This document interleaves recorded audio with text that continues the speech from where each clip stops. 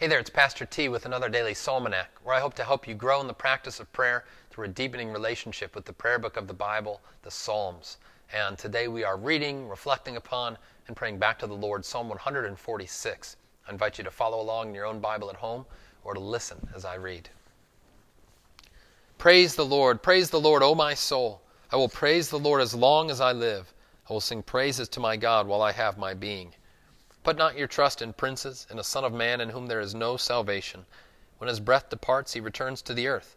On that very day his plans perish. Blessed is he whose help is the God of Jacob, whose hope is in the Lord his God, who made heaven and earth, the sea, and all that is in them, who keeps faith forever, who executes justice for the oppressed, who gives food to the hungry. The Lord sets the prisoners free. The Lord opens the eyes of the blind. The Lord lifts up those who are bowed down. The Lord loves the righteous. The Lord watches over the sojourners. He upholds the widow and the fatherless, but the way of the wicked he brings to ruin. The Lord will reign forever and ever. Your God, O Zion, to all generations. Praise the Lord. Glory be to the Father, and to the Son, and to the Holy Spirit, as it was in the beginning, is now, and will be forever. Amen. Be thankful for your leaders, pray for your leaders, but do not put all of your hope in your leaders.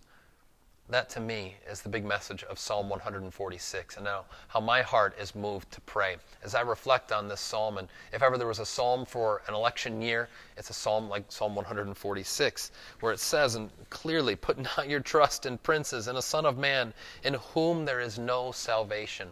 There's such a natural human tendency to look to our human leaders, our princes or our presidents, to be the source of our salvation. If only we could elect this guy, then everything is going to be fixed, then everything is going to be right. How has that worked out 4 years ago, 8 years ago, 20 years ago? Anytime that we think that we're going to find that ultimate satisfaction through our human leaders, we end up distraught, despondent, and dissatisfied. Because it's in the very nature of things that fallible human beings are simply not able to satisfy and to deliver on the promises that can only be achieved by God himself. And the psalm makes this very clear. As like a drumbeat, it says again and again and again, it's the Lord who sets the prisoners free, the Lord who opens the eyes of the blind, and on it goes. No less than 6 promises, declarative statements, making clear God is the one who is in charge. He is the one who reigns forever and ever. Unlike all of our human leaders who are going to pass away, God is the one who endures forever. So yes, we should be thankful for our leaders. We should pray for them, whether or not you happen to have voted for them. But ultimately, we don't place our hope in them, because we know that the source of our confidence, the source of our hope, is not in any single human leader, despite all of the good or the evil that they might be able to do and what might be accomplished in and through them. Ultimately, our hope and confidence is in God.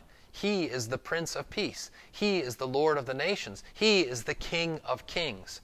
So trust in him alone. Place all of your hope in him. And in the meanwhile, be thankful for your human leaders.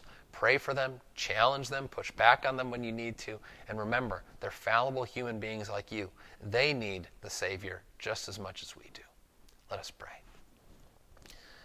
Gracious Lord, we give you thanks that as the King of Kings, you rule and reign over all creation. We do give you thanks for our human leaders. We don't envy them, Lord. It is difficult work that they do. And we pray that you would uphold them and illuminate them by your Holy Spirit to seek justice, wisdom, and righteousness. Lord, we pray that our hearts would be fixed fully on you and on your coming kingdom, looking to you and you alone as the source of our salvation. We pray in Jesus' name. Amen.